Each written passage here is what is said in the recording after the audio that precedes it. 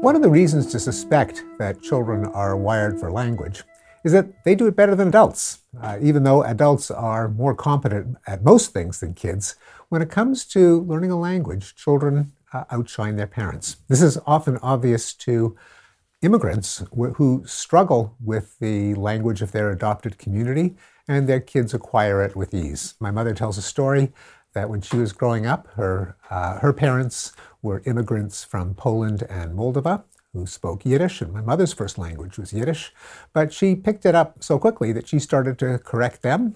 She would say, "Daddy, it's not street, it's street." You'd get furious. What, the eggs are teaching the chickens?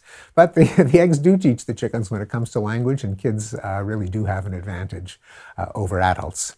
Reminds us that when it comes to learning language, and I think when it comes to learning a lot of things, parents are kind of overrated. That when children pick up language from other kids on the playground, from their peers, they not only do just fine, but they pay preferential attention to what they get from their peers compared to what comes out of their parents' mouths in the case of immigrants, a heavily accented and often error-prone version of the language. Intuitively, a lot of people seem to agree, well, the ability to learn a language must decline when you get older. Maybe there's some change in brain plasticity. Everyone seems to agree with a critical period, as it's called, or at the very least a sensitive period in childhood for the acquisition of language. On the other hand, even though it seems obvious from everyday life, scientifically, it's not so easy to show that there is a critical period for acquiring language.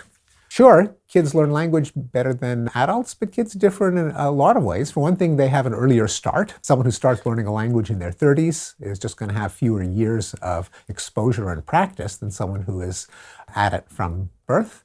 Maybe kids are more willing to make mistakes, to try out things. Maybe they are corrected more intensely. There are all kinds of differences between kids and adults other than the plasticity of their brains.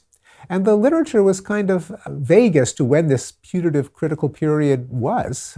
Some people said between the ages of 0 and 5, some say until puberty, some proposed a couple of years after puberty. And that's where Josh Hartshorne, Josh Tenenbaum, two former students of mine, and I entered the scene. Josh Hartshorne had put up, for other reasons, on the internet a language quiz. The quiz was designed to identify your dialect of English. Now, that is, you answered 100 questions and it would tell you, do you speak New England English or Texan or Californian or New York? Now, it's not clear exactly why people would want to take a test to learn this, since they know what kind of English they speak. It's wherever they grew up. But for whatever reason, it went viral. And they got 2/3 people filling out this questionnaire, many of whom had acquired English as a second language. Well, 2/3 data points, that's a social scientist's dream, and it meant that we could ask the question, when exactly is this critical window for language acquisition, much better than studies that just looked at 25, 50 people, which were just buried in noise, in just variation from one person to another.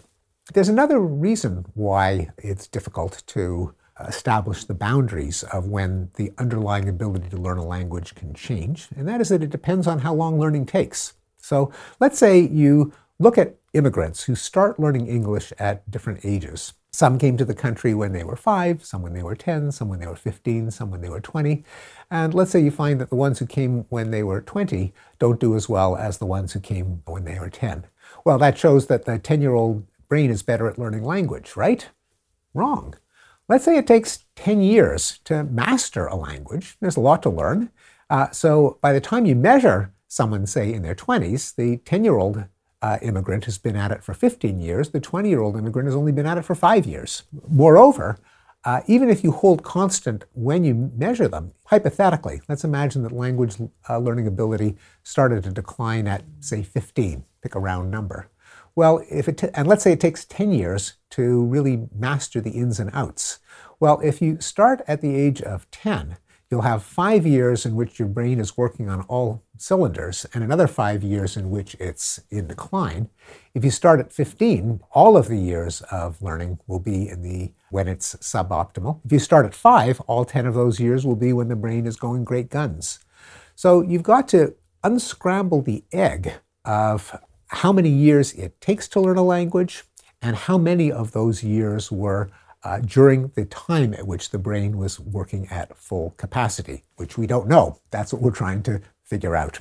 So with some mathematical analysis and with the answers to 100 questions, Tenenbaum and Hartshorne and I tried to make sense of this problem. So the questionnaire itself had a variety of tests of normal English competence.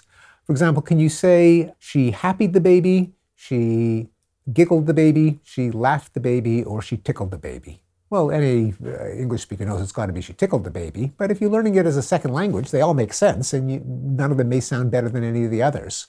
He plays on the soccer team, at the soccer team, in the soccer team, inside the soccer team. Or you see a picture, it was the elephant that the lion bit. And there are two pictures, a lion biting an elephant biting a lion. You got to do some pretty good syntactic parsing of that sentence to know who bit whom. Well, with 100 questions like that, we had a whole gradation. We had these 2/3 of a million people.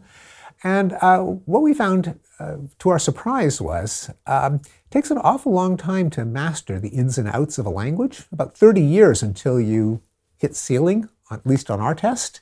If you look at the age at which an immigrant never learns English as well as a native born, it's around 12 or so, but that doesn't mean that 12 is the age at which your learning ability starts to decline. Doing some fairly fancy mathematical unscrambling, the best estimate that we came up with was that it isn't until 17 that the underlying ability starts to decline. That doesn't mean that someone who starts learning a language at the age of 12 will be as good as someone who learns it from birth, because they will only have 5 years before the ability starts to go south.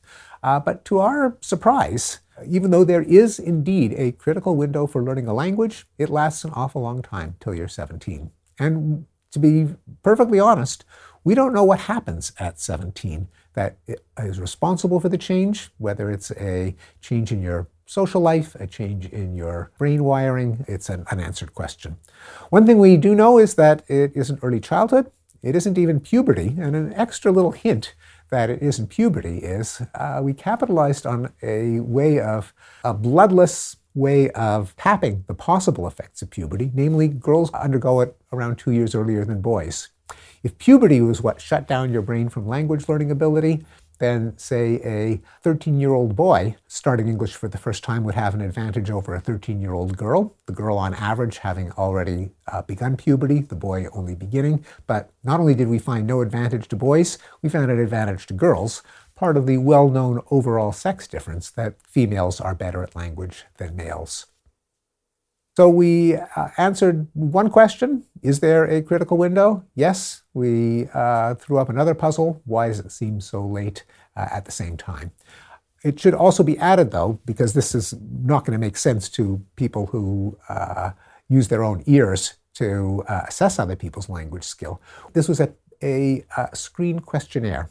It was a questionnaire on vocabulary. It was a questionnaire on syntax and semantics, not on phonology, accent, pronunciation.